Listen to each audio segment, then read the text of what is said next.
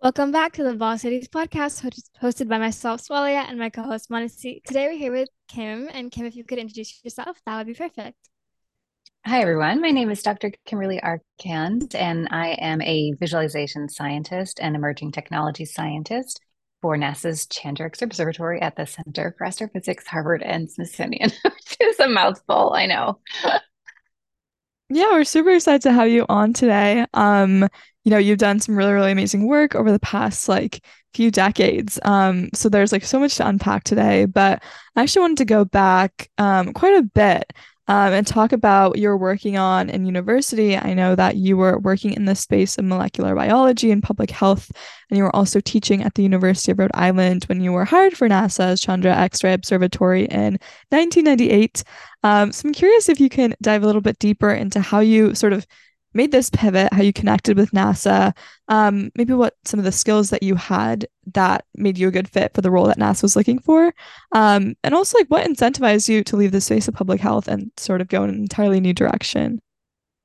Yeah, it's a great question because my answer is failure. Failure is what sort of led me on the path that I am now and has been a dear friend, I guess, even along that existing path. And I say that it sounds like I'm trying to make a joke, I suppose, but it's really about this idea that I was proceeding through college. I was a first generation college student in my family. I definitely felt a bit out of depth when I first got to college. Felt a little overwhelmed and underprepared.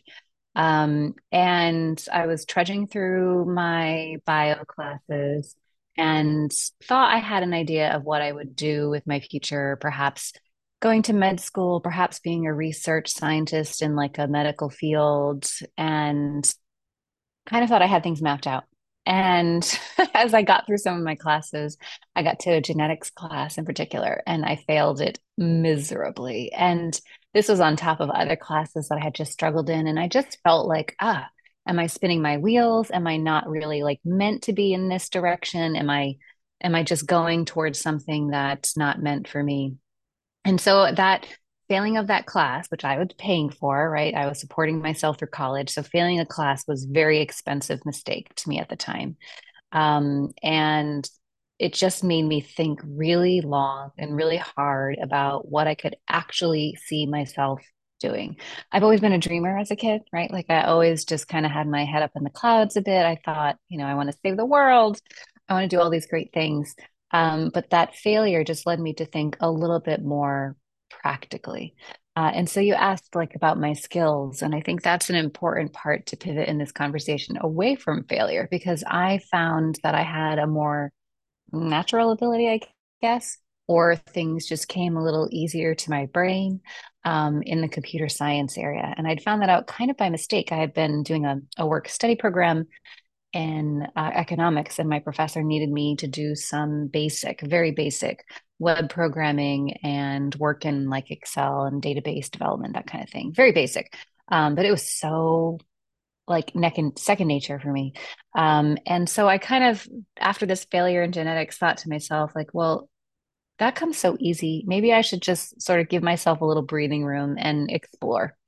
And so I wandered to the computer science department at my university and just kind of asked them, what did they think I could do if I was almost three-quarters of the way through my major at this point and thinking of changing my career path, my future. And they adopted me and really like just helped me flourish in computer science in a way that was unexpected because I wasn't an officially enrolled student in their major. And that kind of kindness and help to someone outside of that major is something I have never forgotten and a lesson that I have taken with me because to this day, I tend to be attracted to and hire people that come from very different backgrounds and that don't necessarily have that perfectly straight path. I tend to admire people that have more eclectic experiences and perspectives because other people took that risk on me, right? I didn't have degrees in certain things. I didn't have official classes under my belt, and people still took a risk on me. And to this day, those risks that those people took on me have paid tremendous dividends in my career. So, a long answer to your question, but I, I hope that helps. No, that gives such a great perspective on sort of like your life journey and how you sort of start to like build foundations for the work that you do now. And I think it was like really valuable to hear how it wasn't necessarily straightforward. I think those are always the most interesting stories, because most things don't always come naturally. You sort of have to figure it out by doing. And I think it's always interesting to hear like what was that like experience for you that changed everything. So I was like, I really liked hearing that. There's nothing else Oh, I I'm was so gonna, glad. yeah, I was just gonna follow up on NASA's Chandra X-ray Observatory. So the Chandra X-ray Observatory is part of NASA's fleet of great observatories that includes the Hubble Space Telescope, the Spitzer Space Telescope, and now the deorbited Compton Gamma Ray Observatory. Chandra allows scientists from around the world to obtain X-ray images of exotic environments to help understand the structure and evolution of the universe. Can you dive deeper into how your role as a visualization scientist and the lead of emerging technology, and how your role has evolved since you began in 1998, especially since the fields of both like data viz and astronomy have evolved like immensely since that time. Yeah, yeah. So Chandra is just a dream of a technological machine. It's a marvel still to this day, almost 25 years since it was launched, because it's really hard to capture X-rays of our universe. There are less of them. The way you have to capture them is different than, say, optical light, for example. And so the machine that had to be built to do this work, so many inventions had to happen before Chandra could happen. So much investment and time and energy and just sheer brain power, creativity, and ingenuity had to occur before Chandra could even be built. And so I think since day one of being hired to work for Chandra, I had this intense awe of what this piece of equipment would need to do and how it would function.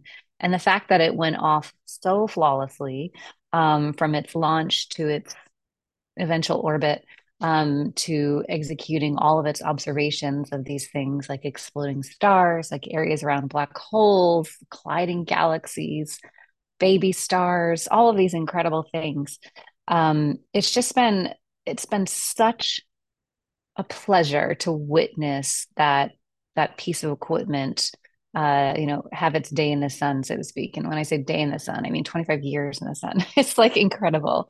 Um, Chandra is again capturing a kind of light very foreign to our human eyes. X-ray data looks quite different when we translate it into something we can see. Obviously, humans can't see X-ray light, so we have to capture it and then write software to be able to translate that into something that humans can see. Same thing for infrared light that the James Webb Space Telescope looks at, and other kinds of light from radio telescopes and whatnot.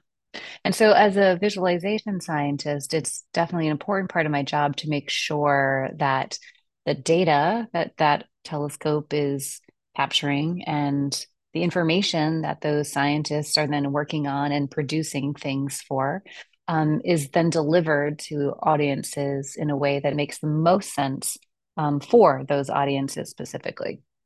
And that started out as a very detailed look at how to make the most of X-ray information. They can look very esoteric and abstract. If you're looking at X-ray data for the first time, it could be looking like a blob around a galaxy, right? If you don't really know what you're looking for, or it can feel just a bit different than what you're used to looking at, in optical or visible light. And so the first few years of my job was really about figuring out how best to serve that data in a way that would help people make meaning, from all that information, all of that sciencey goodness that's captured inside of those photons, those packets of energy, which are then translated into pixels, for people to enjoy on their screen or in other ways. And then, I kind of had a bit of a light bulb moment, when a colleague and researcher at MIT came along with a three-dimensional model of an exploded star. And I thought, well, this is a new way of processing data, right? Instead of just thinking of it as a two-dimensional flat image, like something on a screen, just a projection, instead figuring out which of that information is moving away from you and which of it is moving towards you to be able to create a 3D model based on those observations, was really a pivotal moment, I think, in how I thought of data visualization as a whole. And from there, that just unleashed like a number of projects that I wouldn't have foreseen. 3D printing, extended reality, different kinds of augmented reality, virtual reality, holograms, and now working with sound to translate data into something you can hear. But it was that very first 3D model that made me think, oh, like we could possibly 3D print this and hold this. What would that mean for somebody who is blind or low vision? What would that mean for somebody with a different learning need? And it was that opening up of a window of just stepping back from something that I'd become familiar with and thinking about it from different perspectives. And so, as you mentioned, it has changed. The job has changed tremendously.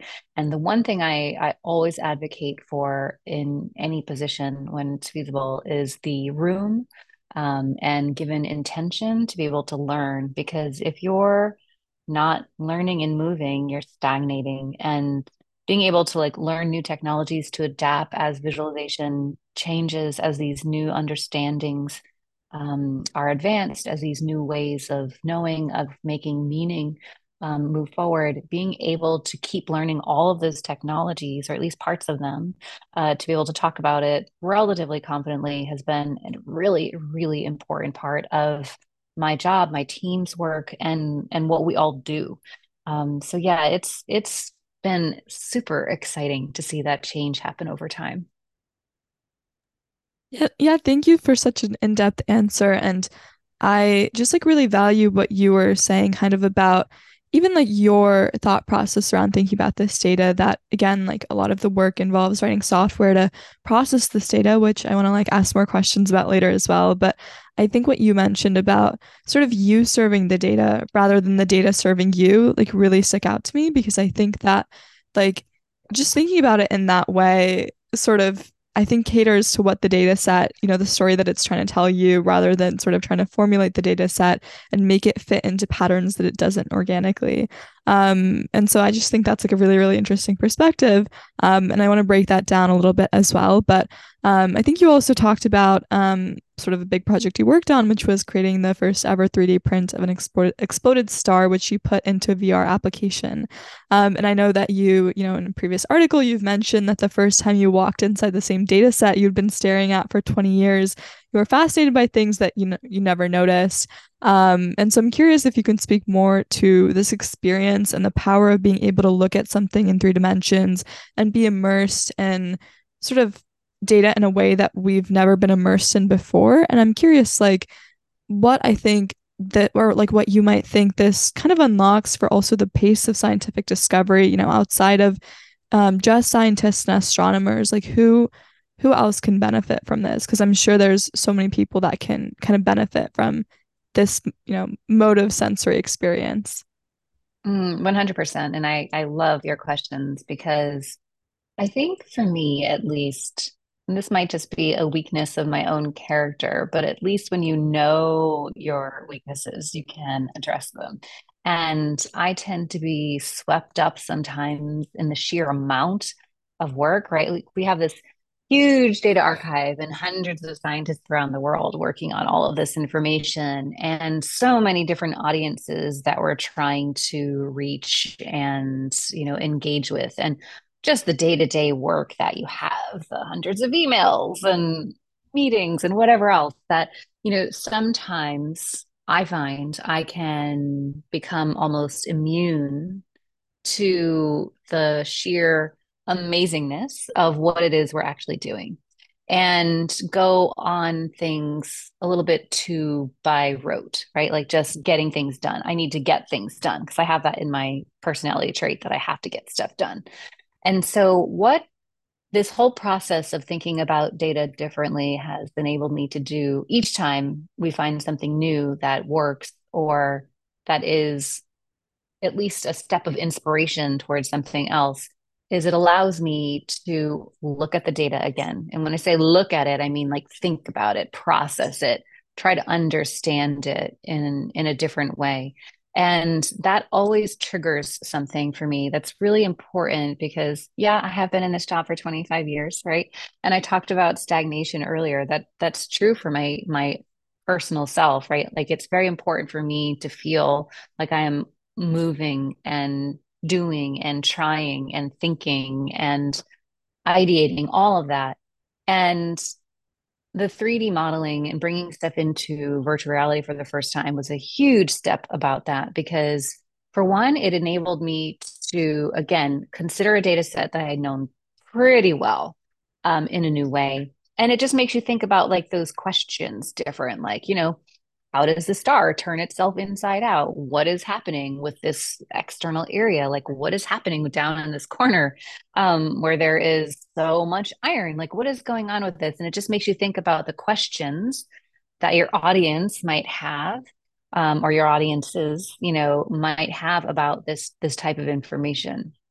And then, of course, like as you're moving through that, you get these moments of inspiration that then bring you to new places, right? So when we were going through translating the 3D model into virtual reality for the first time, it also showed us that some of the data was almost like too rich to be served up in that platform. And so we had to do a slight reduction of the data to simplify the model to be able to serve a better VR, piece. And that always teaches you something, like, when you have to work with your data in those ways. But for me, it's always about this idea of opening those windows again. It's about allowing you to step outside of that day to day and just think a little bit differently, a little bit more in depth. And then I would say also, too, when it comes to that type of work, it always makes me put myself in somebody else's shoes when I'm thinking about this data in these new ways. And I think that's one of the most important things, right? It just kind of ignites something new that, all right, well, I could see that 3D printing, for example, would be useful in this way. So what would this kind of extended reality application be useful for? Right. And so bringing students inside to walk inside a supernova that's exploded its guts out all over the place, tens of thousands of years ago, whatever it might be, to be able to bring students inside to experience that in a more interactive way has just been really, really valuable. And I guess back to your question about what other fields can benefit from, the one thing I can say is that anytime we try some of these new ways of processing our data, new ways of thinking about our data, new ways of extrapolating out onto new platforms, we always learn something. And we tend to be rewarded for doing it. And so I can definitely see how there is the potential for other fields in biology, in genetics, in definitely in medicine specifically, that these different kinds of data delivery platforms can benefit. And I know there's research to the effect of some of that.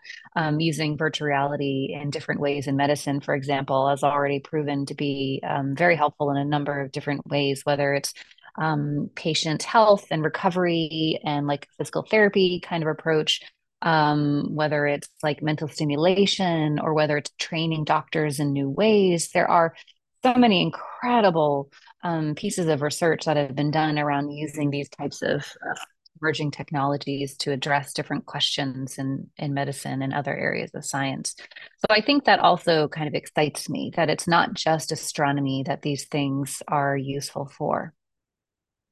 Yeah, I think it's really interesting to hear about how these emerging technologies are applicable across a variety of fields. I've definitely seen like your applications in healthcare, specifically like for surgery and how it can like reduce the rate of error and like potentially like again save lives. So I think hearing about these different applications is really fascinating.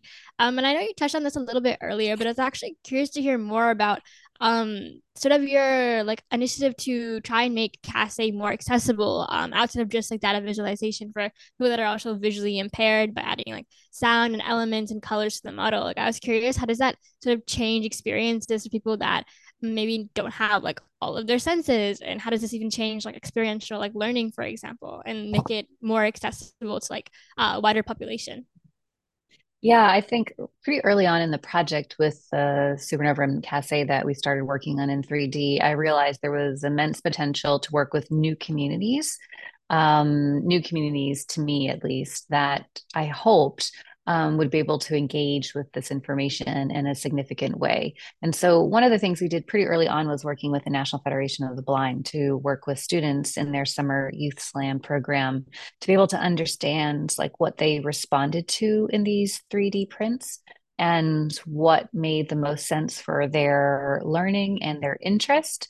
By the time we started that program, we already had like a few different models that we had been working on, different kinds of stars, different kinds of exploded stars, that sort of thing.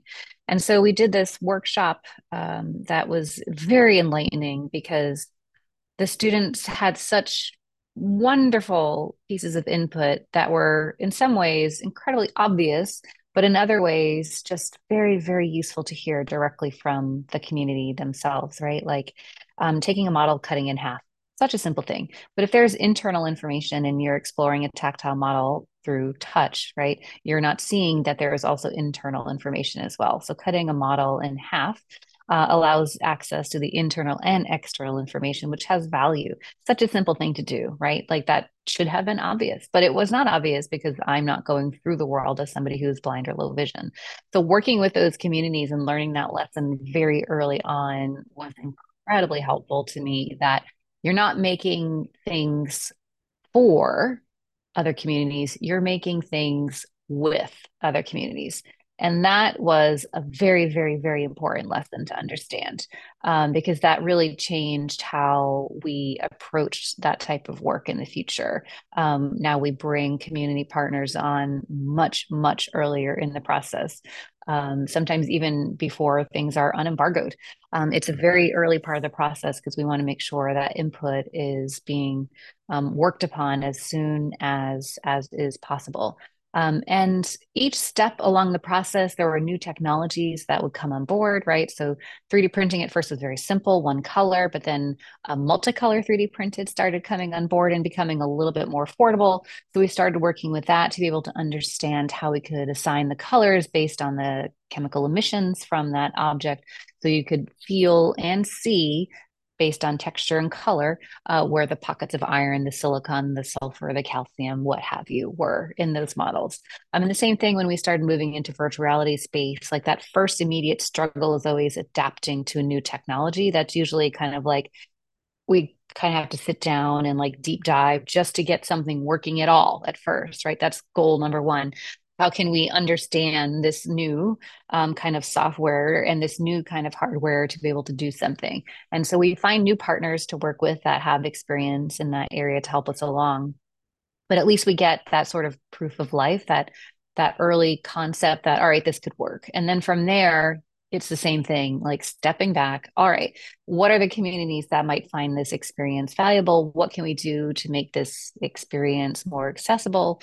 How can we bring a universal design to the universe to make sure that this is, appropriate for people at all different entry points? And that's what starts like, all right, so then can we add sound to this virtual reality experience? Oh, yes, we can. Can we add haptics through the use of phones? For example, vibration response on, say, a smartphone when you're in a virtual reality environment? Yes, you can. Right. So how do we do these things in a way that makes sense? But it really was that first lesson of the community driving it. That was the most important thing for me to learn in this whole process. Yeah, thank you for that. And I think that you touched on really, really interesting points there. I really appreciate what you're saying about sort of making sure that community members and these stakeholders are involved in all steps of the process. I think that's really important. And I think that, like you said, it kind of gives a lens into how you can sort of make not just like the end product accessible, but really make sure each step of the pipeline is sort of being like challenged or thought about in a different way, to serve again that population that's, it's intended for. And so I just like think that's like a really important point to note. So thanks for like sharing about that. That's super interesting.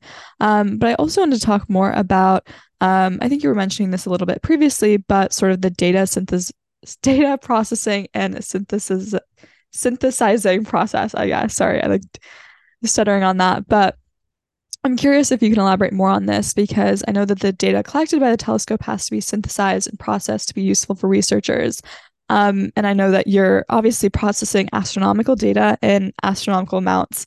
And so I'm curious if you can sort of talk more about the process of dissecting and understanding the information collected by telescopes, tens of thousands of miles away, and then using that data to also make valid hypotheses. And so maybe just like elaborating on what kind of data is collected and then maybe the steps of processing that it goes through. Yeah, sure. So Chandra, as I mentioned, is an incredible telescope collecting information about our X-ray universe. That is a very different kind of light. And it's really important to have all of these different kinds of light, infrared, X-ray, radio, optical, ultraviolet, microwave, what have you, because every bit adds like another slice of that picture, right? Like you can only have a full picture of the universe we all live in by understanding all of that available information. And then there's even multi-messenger astronomy these days too, which is bringing data beyond just light into other forms as well. And so Chandra goes about a third of the way to the moon, and it's about the size of a school bus, and it gazes out into the universe, never looks at the sun, by the way, because the sun would burn its eyes. So it gazes out into the universe and slowly slews through its view of the X-ray skies based on the targets that need to be observed. When it observes that information, the light, the photons, the packets of energy from those objects have been traveling to us for thousands, millions, or even billions of years. Chandra is in an elliptical orbit about a third of the way to the moon, so it has a pretty good, clear view of that X-ray universe. And so, as that information is observed by Chandra, those photons are kind of skimmed down through the mirrors to the base of the telescope where they're captured and kind of packaged up into a digital suitcase. It's just binary code. That digital suitcase is then transmitted back to Earth through NASA's Deep Space Network before eventually it comes to our computers up here in New England at Chandra's Operation Control Center. And then from there, everything has to be verified, checked, make sure all of the data was calibrated, everything is gone, checked again. And then the scientists get to work. So the scientists that requested that bit of information, that's the group that starts out with it. And they start by kind of running that data through additional software. Maybe they need to plot the spectrum to understand the fingerprint of that light that was captured so that they can identify the calcium, the silicon, whatever it might be that they're trying to understand. All the additional software is used to be able to create the visual representation of that object too. There are other kinds of plots that might be necessary, light curves and the like.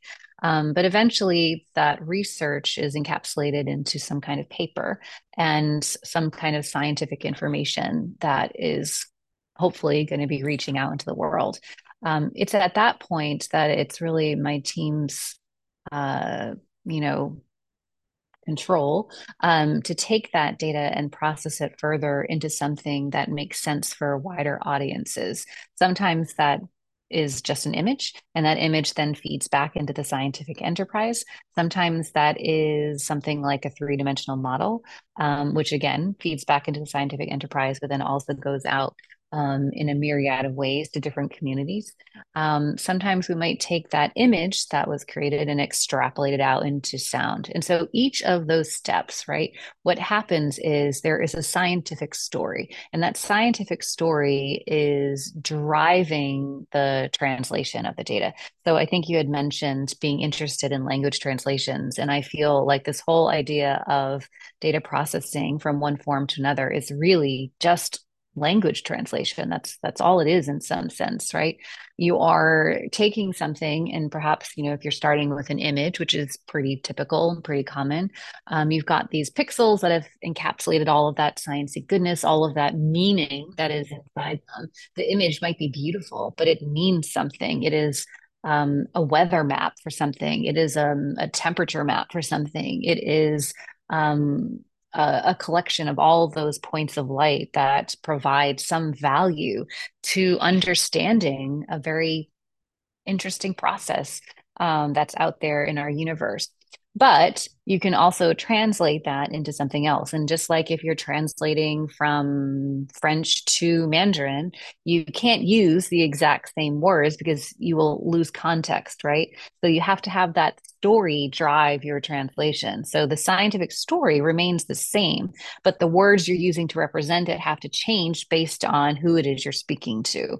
And so if we're translating something into sound, and the main point of that piece of data sonification is to reach people who are blind or visually impaired, for example, then you're going to work with somebody who's also blind and visually impaired to make sure that those sounds have the correct value or have the correct contextualization for them. So I think that whole process of data synthesis and extrapolation and formatting into these ways of understanding, it's just a layer of translation from one form into the next, being sure, like any good translator of course is that the truth, those gold nuggets of truth, always stay the same. Those are always there in the piece, whether you're using one word or another. Those little golden nuggets are never left behind. I love the way you describe that as a form of language translation and just translation at different layers. I think anyway, we sort of change the way we communicate information or the way we exchange ideas can sort of be described as a form of like language translation. I think a question I think about a lot is like art a form of language translation? Like what other like modes of expression can also be considered as a language, right? There's like so much to explore there. It's not just about like verbal words or written words or just symbols. So I find all of that interesting. And even if you think about symbols, like there are languages that are written as symbols, right? So why can't art also be considered as a form of language? So yeah, there's a lot that I could explore in a different episode there. But I also want to ask you, how does the major focus of the lab revolve around changing the way that we observe our universe? So you've given analogies to this previously, especially in your TED talk titled "How to Hold a Dead Star in Your Hands," which is a very interesting title, by the way. But how do we design hardware and tools to better understand and synthesize our observable universe when we don't know what we're looking for? Yeah, and that is such an excellent question because it's really hard to do that, right? So just keeping Chandra as the example, because that's the one that I know. Um, it was really hard to build Chandra because so many things had to be invented along the way to be able to capture data of a different kind of light than our eyes can see is already challenging. To be able to capture data that is extreme, one of the most extreme forms, as X-rays are so energetic or so hot, was yet another challenge. To be able to do that with mirrors that had to be so finely polished that you'd have to like, if you're familiar with Colorado, you'd have to take Pikes Peak and smooth it down to like maybe an inch tall. Right? Like that's how much attention to technical detail had to happen when building this spacecraft. And then, of course, it had to operate in space in this cold, harsh environment after withstanding the rigor of a very energetic launch, right?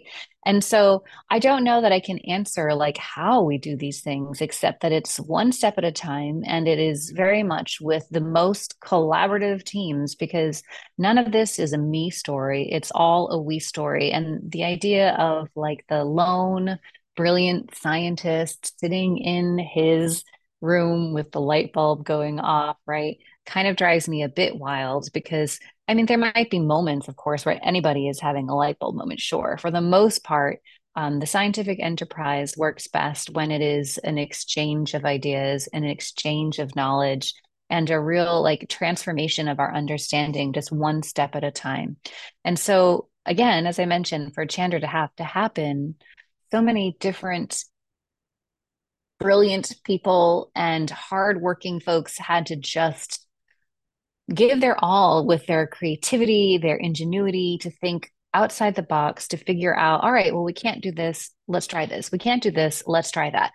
We've got this new constraint on us. Let's swivel around to this, right? Like all of these different challenges.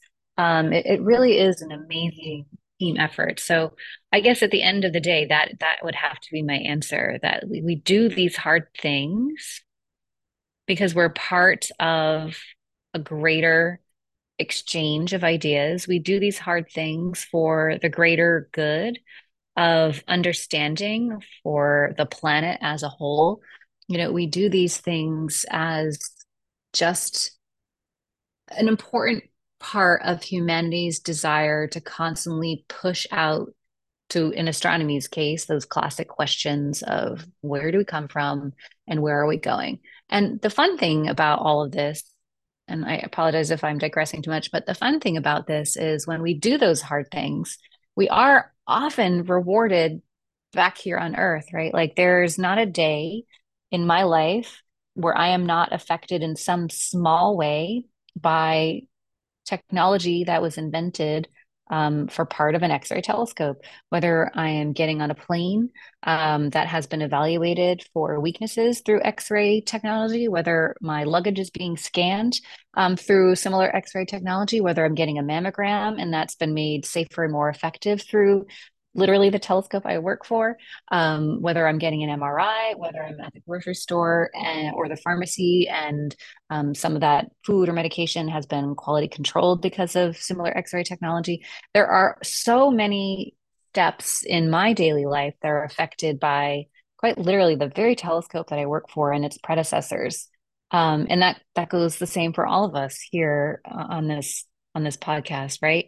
Um, and so it's like we're rewarded again for doing hard things, because when you try to do those really impossible things, you have to push yourself so much that you never quite know what is going to result from that difficult work, what will result from that really hard labor. And the fact that medicine has been improved because of our desire to understand the X-ray universe is just something that I absolutely adore about this type of work, that it can have such far-reaching things. And I think I love that in general for science and engineering and technology. You never quite know the benefits that will happen when you try to do something really challenging and for a greater good. Sorry if I digress too much. Did I take that off on a tangent? I No, that was such a kind of wonderful feel I did. answer.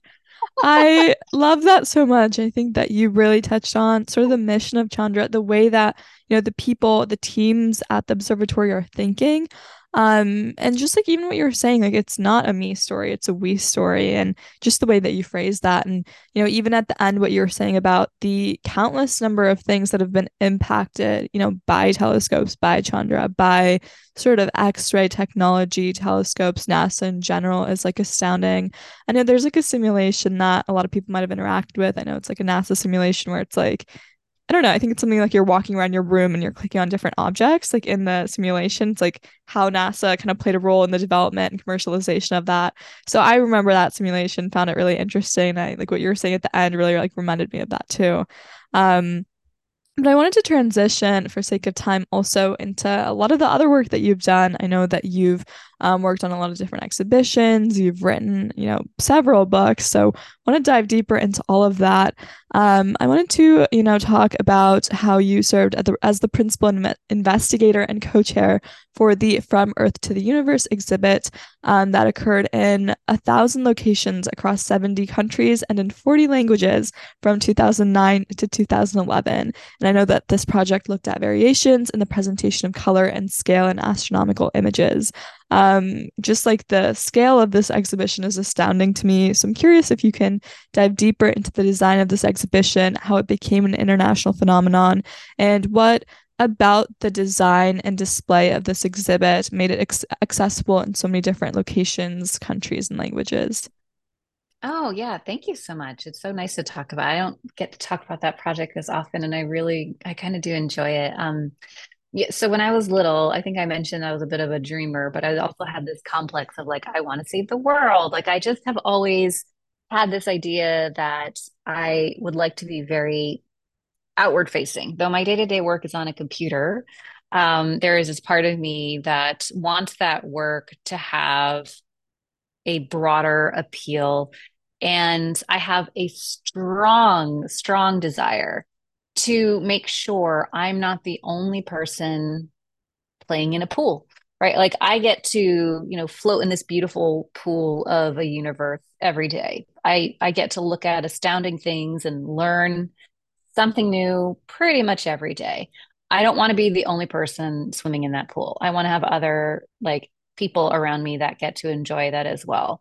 And so pretty much the pool size to me is like the earth. I want to feel like that as much of the earth population as possible has access to this information. Whether they want to play in the pool is totally up to them, but they should be able to access that information like I do. That is kind of like a driving force in my work. And so, with From Earth to the Universe project, there was this very specific opportunity because the IAU, the International Astronomical Union, and the United Nations were partnering together to have this International Year of Astronomy. And because it had that word right in its title, international, I was like, well, this is an amazing opportunity to take this different space data and bring it into new locations, new forms. Again, just another way of knowing. And so my dear colleague Megan Watsky and I had kind of been fans about an artist's work, Jan Arthus Bertrand, I believe is how you say his name. He's a French photographer who took time to photograph pieces of our planet and put on these beautiful exhibits as a very pro-environmentalist, which is also very appealing to me because I'm very much tree hugger, I love my planet kind of person. And so what we did is try to create a foundation or like the architecture of a building to make it as easy as possible for other people to take a package of information and bring it to their location based on their languages, their community's needs, and their funding levels or whatever. So it was just trying to do as much legwork as possible to make it as easy as possible for people to be able to host an exhibit in their own backyards. And so we curated like an exhibit, if you will, that it sounds so simple in some ways, but we just curated the content free. Everything was free, easy to use, short captions that could be understandable, beautiful imagery that told a story about the universe that we all live in, and equal opportunity to different kinds of light, different ways of processing those data were all considered in how it was presented. And then we had people who volunteered to translate it into many, many languages. I think at the end it was 35 languages we ended up with. And we offer that as a package. So we did as much of the organizational work as we could. We wrote suggestions for text on how to advertise and suggestions for text on what to use if you were looking around for funding and example images to bring. And people really responded to the fact that a lot of that legwork had already been done. And we had obviously fantastic support from all our colleagues across the IAU and across UNESCO's, the UN's Education, Science, and Cultural Organization group to support how to get that into everybody's hands. And people responded really well. We had a woman in Iran that printed them off on her own computer and hung them up on a fence and had these beautiful community moments with these images that were just absolutely wonderful. And then there was a group in Russia that had an art gallery space free. And so they printed some and hung them in the art gallery and engaged with a different group. And there was a cafe in New Zealand and a prison in Spain and a community center in Central America. And all of these different locations knew best what their own local community needed as far as where to host it, whether it was in a town square, whether it was at a school, whether it was at a train station. Someone had put it on the side of a train itself. It was just incredible. And everybody had the creativity and the drive to bring a part of their universe to their fellow community members. And it created a very, very magical moment to me. I've never experienced anything like that before, and probably won't again. That just the sheer size of how that project took off really, really warmed my heart. Yeah, that was so beautiful to hear about. Like I love like how widespread it became, like accessible to people in like all types of circumstances in a way. But I also want to transition to some of your other work as well. I know your talk at South by Southwest was called NASA's Sounds from a Black Hole, where you dove deep into the mechanics of what we know about black holes, a very mysterious and seemingly unknowable phenomenon. I know they've always been like references, I think, that exist, but I never really know like what their purpose is, like why they exist. There's a lot definitely to learn just about black holes themselves. But as we pioneer through the next phase of black hole exploration in the next few decades, there are a lot of innovative ways we can sort of start to understand them and explore them. Can you elaborate more on how sensory processes, especially sound and other immersive experiences, can not only provide insight for a wider demographic to understand black holes, but how they might be a critical metric to better understand them from a research perspective?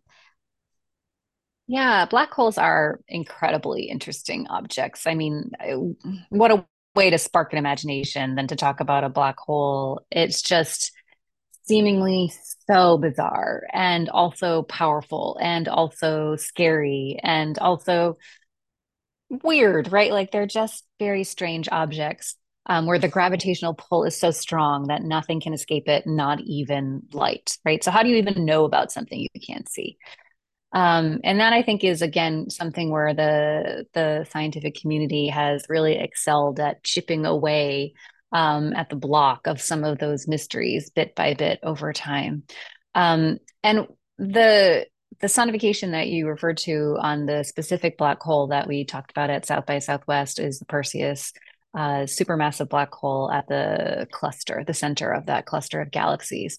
And it's an interesting example to talk about because it is a very powerful black hole who is like burping out into all of this hot gas around it. And that's causing literal pressure waves.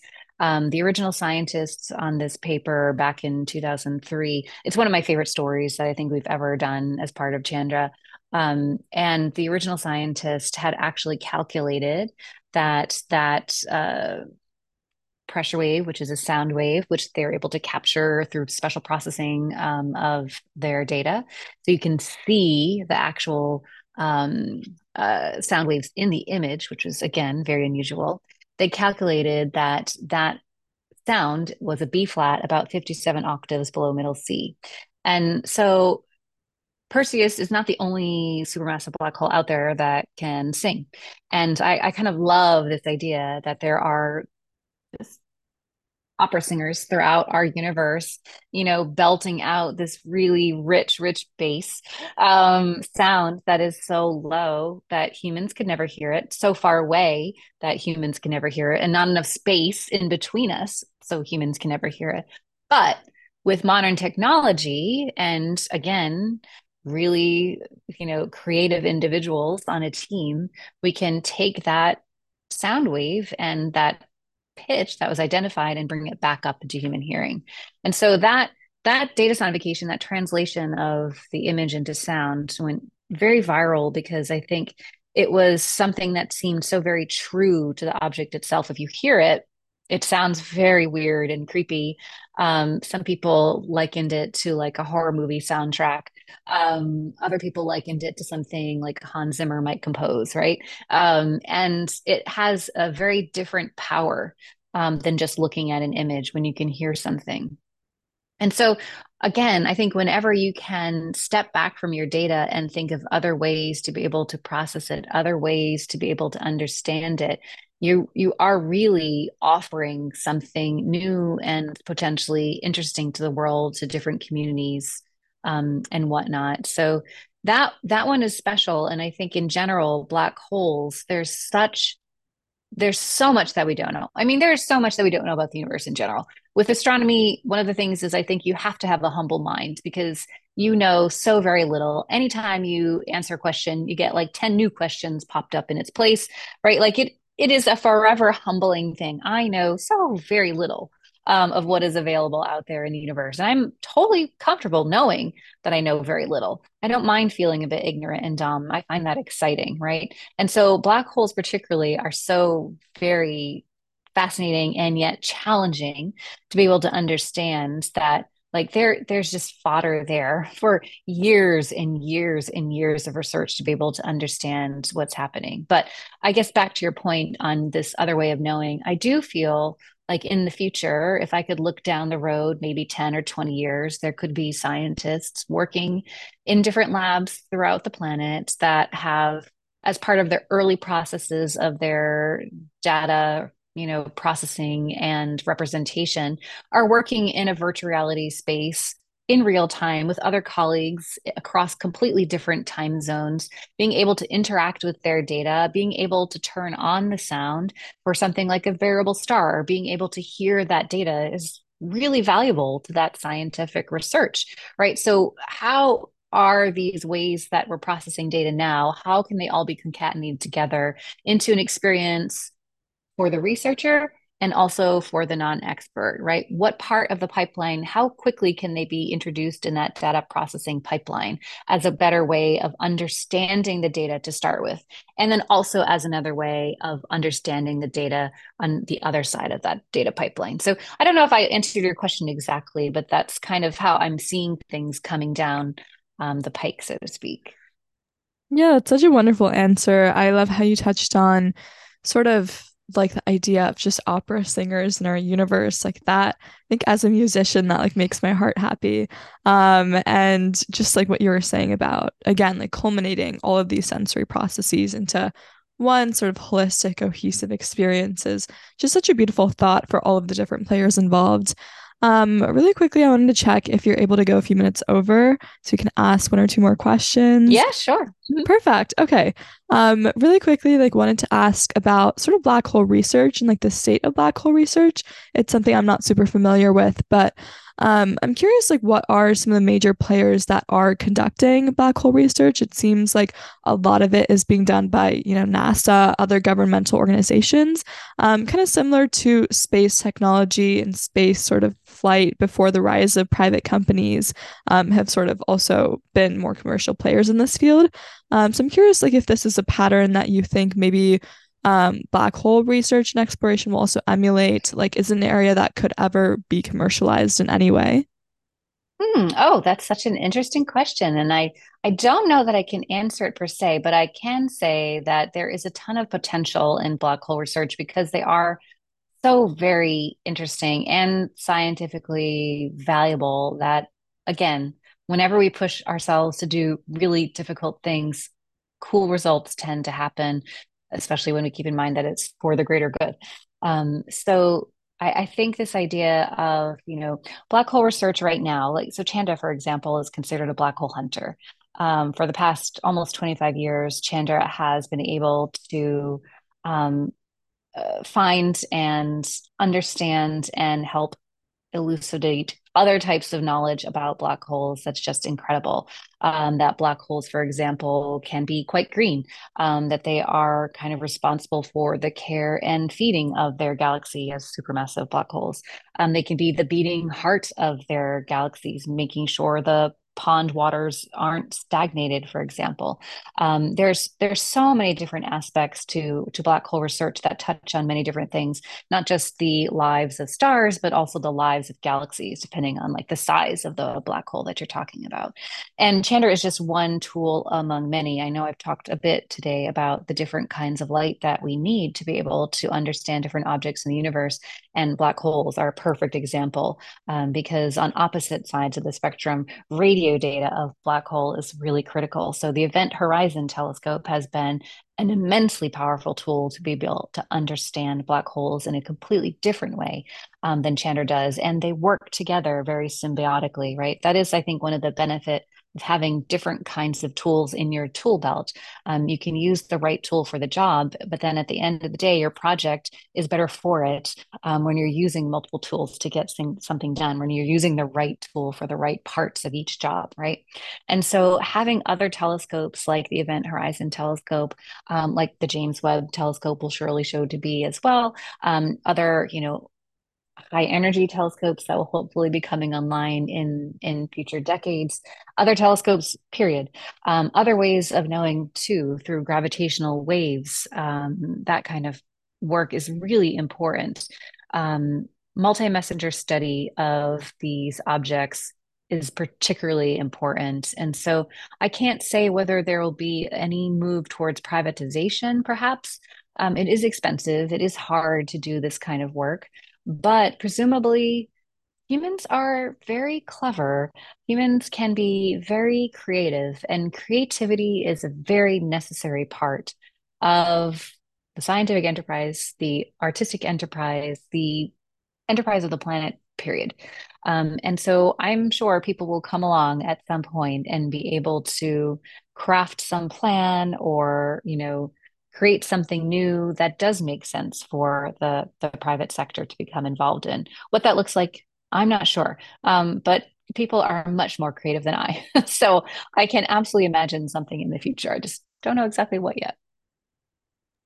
Yeah, I find that so exciting. Just like a new frontier of like research on black holes. There's so much to learn there. But I was also curious So about, much.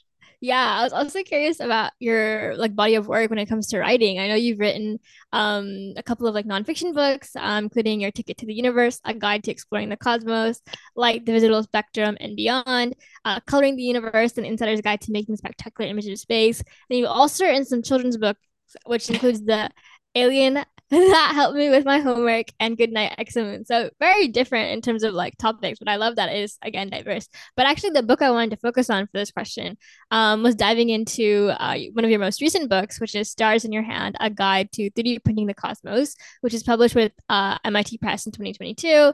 This book mostly just outlines 3D technology, describes some amazing discoveries in astronomy. So I was curious to hear you walk us through how this book came about and what some of the key lessons in this book were. Yeah, so I write most of my books with my science bestie Megan, who I think I mentioned earlier in this conversation, and we're both very curious people. I will say on my own side, I get bored very easily, and I'm always needing something new to kind of jolt me with a bit of energy. My PhD research was on 3D modeling and 3D printing and extended reality and that kind of thing. And so it did seem like a natural step to create a book, at least related to that topic, since that's an area that I guess I'm an expert in.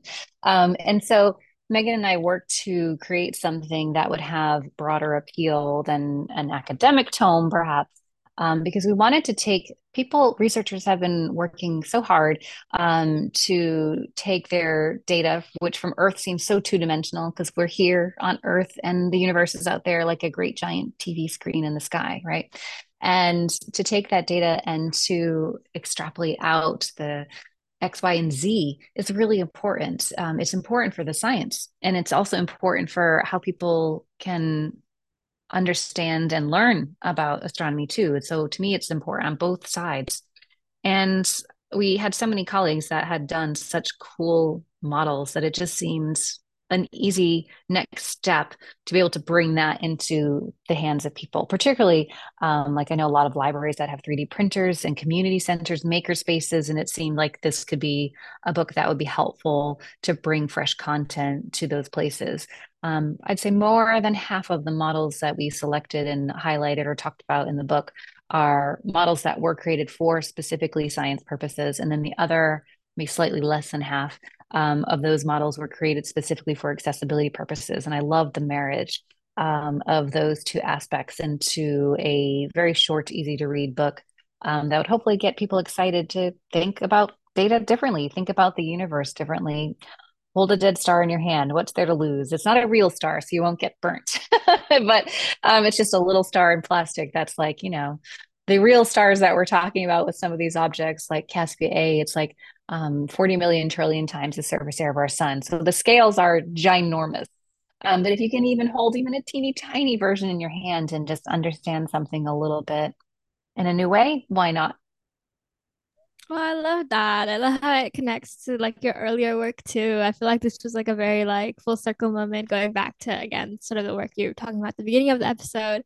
And I just wanted to say thank you so much for sitting down with us today for our episode. I really enjoyed this. I love astronomy, but I'm more of a fan rather than like an expert. But in another life, I really think I would have majored in astronomy. So I thought this episode was really cool. Oh, I love that. Thank you for having me. And I hope I didn't talk too much. I feel like I gave some No, long-winded it was answers. perfect. We All right, love great. long-winded answers. It's our favorite thing on this Great. podcast when people give Happy long to answers. oblige. Yeah, thank you so much. I learned so much. I had a great time. So thank you. I'm so glad. I enjoyed myself as well. I always get a bit energized when people ask me questions because, again, you learn something new from even the questions. So thanks for having Yeah. me today.